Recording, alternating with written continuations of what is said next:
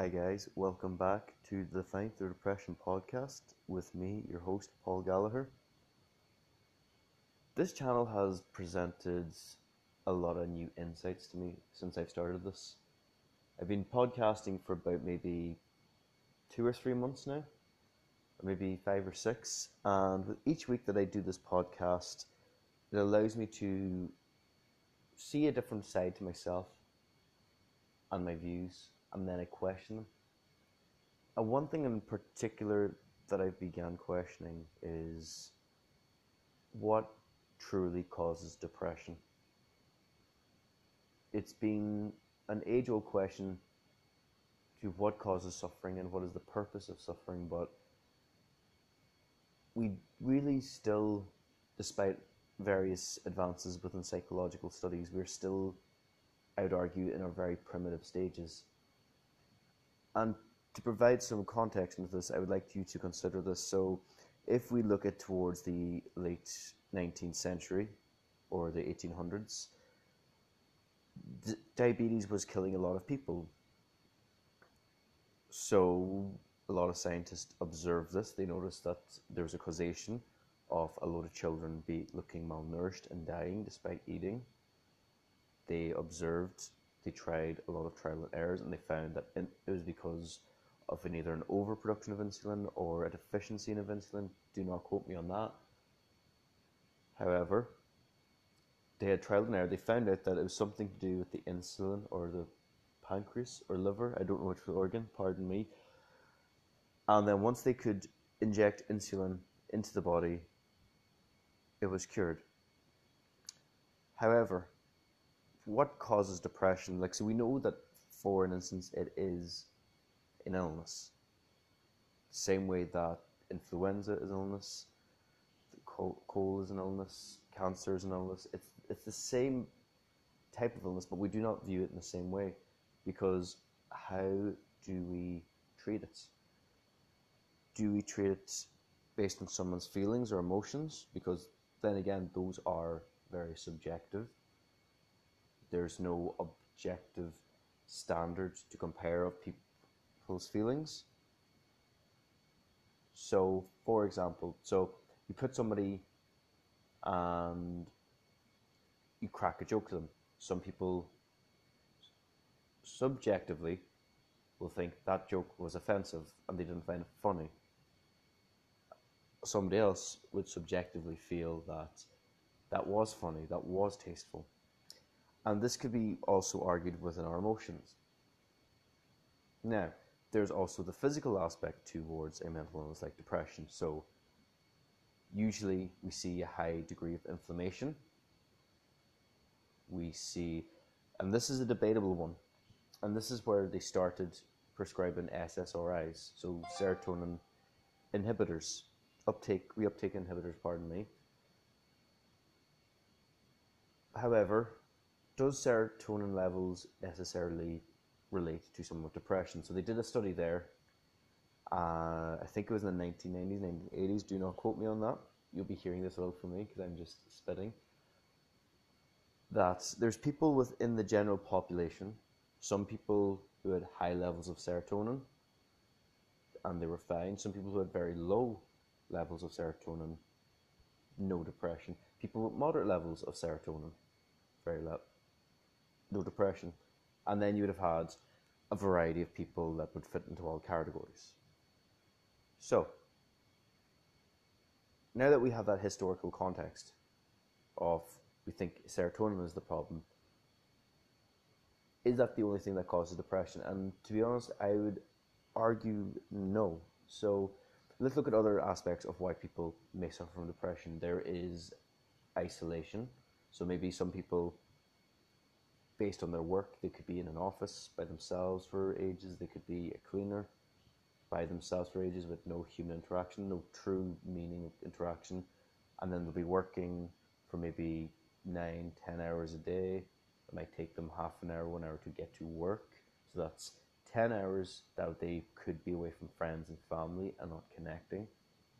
Then they start feeling lonely and they isolate themselves further, which makes the depression even worse, and then they continue this vicious little cycle. So that could be one aspect of it. There could be feeling fulfilled within your life. That could be an aspect that can cause depression too. So you could have, and this happens to people who appear successful, quote unquote. You could see that with people who they've got the degree, they've went to a prestigious college, they've got the dream job, they've got a good salary, they've got the car, they've got the house, they've got the wife with the big tits and the fucking swimming pool in the back garden. Yet some of these people are probably the worst suffering from depression.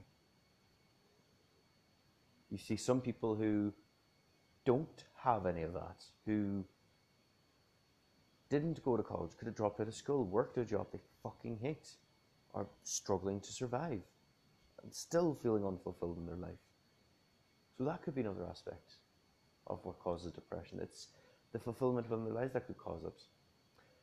Thirdly, it can be physiologically. Now, I am an absolutely big believer in how you look after your physical body it correlates with your mental health as well. So there's an old saying, and it's very cliche, and you've probably heard it 100 times: you are what you eat. So if you're going to be eating Mars bars for breakfast, you're going to get a sugar high, and then you're going to get a sugar crash. Insulin plus sugar, as I mentioned earlier, causes inflammation, which is a marker for depression. And it also affects gut bacteria, which also influences the way our body works. So we've hit on a very dense topic there. So that's another causation. And then obviously a lack of physical activity. The body is designed for you to move. We are not meant to be sitting down for 9 or 10 hours every single day in an office desk. We're not. We're made to be running in fields, catching food, picking berries. That is what our body was designed for. So that could be another factor too, because remember, I touched on this in the previous podcast. In some studies, they have shown that exercise has been more effective, if not equally effective, than antidepressants. And it's a lot cheaper and probably less adverse effects on your mind and your body. So that could be another. And then obviously there's the external factors that cause depression too. So a traumatic event, well, we can't control that. Somebody that you care about might upset you. You could be going through a breakup, which is always tough. I'd argue very rewarding, but still very tough. The death of a family member or a loved one, which is very hard to get over. Like, you'd never truly get over that person, and that can cause a bout of depression. So now that we know of certain causes, and now that we've touched them, how do we remedy those and amalgamate them? Do we just focus on one and pick it away at it? Well, what I'd argue is, based on people that I've talked to, based on people who have studied psychology, and even fitness and nutrition, I would actually argue adopting methodological pluralism. That's a big word. I stole that from sociology. It just means using a variety of methods. So you're feeling lonely and isolated, which could be a cause of depression. Take up an activity that incorporates social interaction with other people. A cooking class, could be jiu-jitsu, a sport, it could be going for a walking group, it could be just picking up the phone and ringing someone that is very close to you if they have time for half an hour.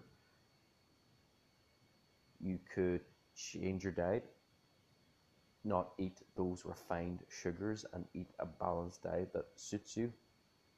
Exercise, maybe half an hour a day. Don't have to go to a gym. Walk to work. If you live within the proximity, instead of taking the elevator, take the stairs.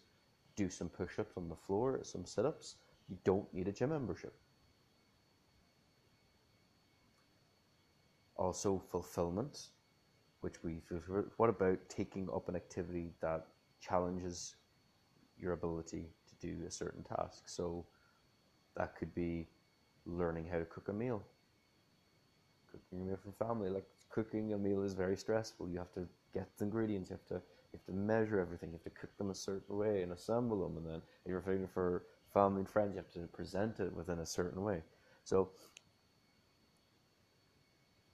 or maybe even just doing something that you've never done before. Now, I've said this on a variety of my episodes on this podcast, is to try new things, things that might scare you, things that will make you be uncomfortable. Because when you become more uncomfortable, when you do things that you've never done before, your entire comfort zone just expands, it grows. And the best analogy that I can think of is when you are learning to walk as a child. You started crawling and you started standing on your feet for maybe a couple of seconds, and then you fell on your ass. And then you didn't know that failure was a bad thing when you were a child, so what you did was you'd stand up and you'd hold on to something, and then maybe you try to take one step and you fall again. And then you might fall maybe 100 and 200, 300, 400 times, and then you take your first step. And then you're developing some proficiency, it's walking, and then you start running. And then as we get older, we learn that when we fail, it's a bad thing, and we get shy and we get nervous. And then sitting down, which if we do that for too long, we're going to get lazy and probably depressed. So granted, I understand that that was a very dense topic to dive into. However, if we don't start a conversation and dialogue about difficult matters, how do we truly begin to understand them? How do we break them down? How do we learn from them? So I am going to leave that there. I hope you enjoyed this podcast. I hope you have seen some insight into it. And also, if you would like to support the channel, this podcast is supported by MyProtein, Europe's online leading sports supplement company. If you use the code PaulRR00, that's PAULRR00, you get 30% off your next order. So, I hope you've enjoyed this podcast, and I'll see you next week for another one. Take care. Peace.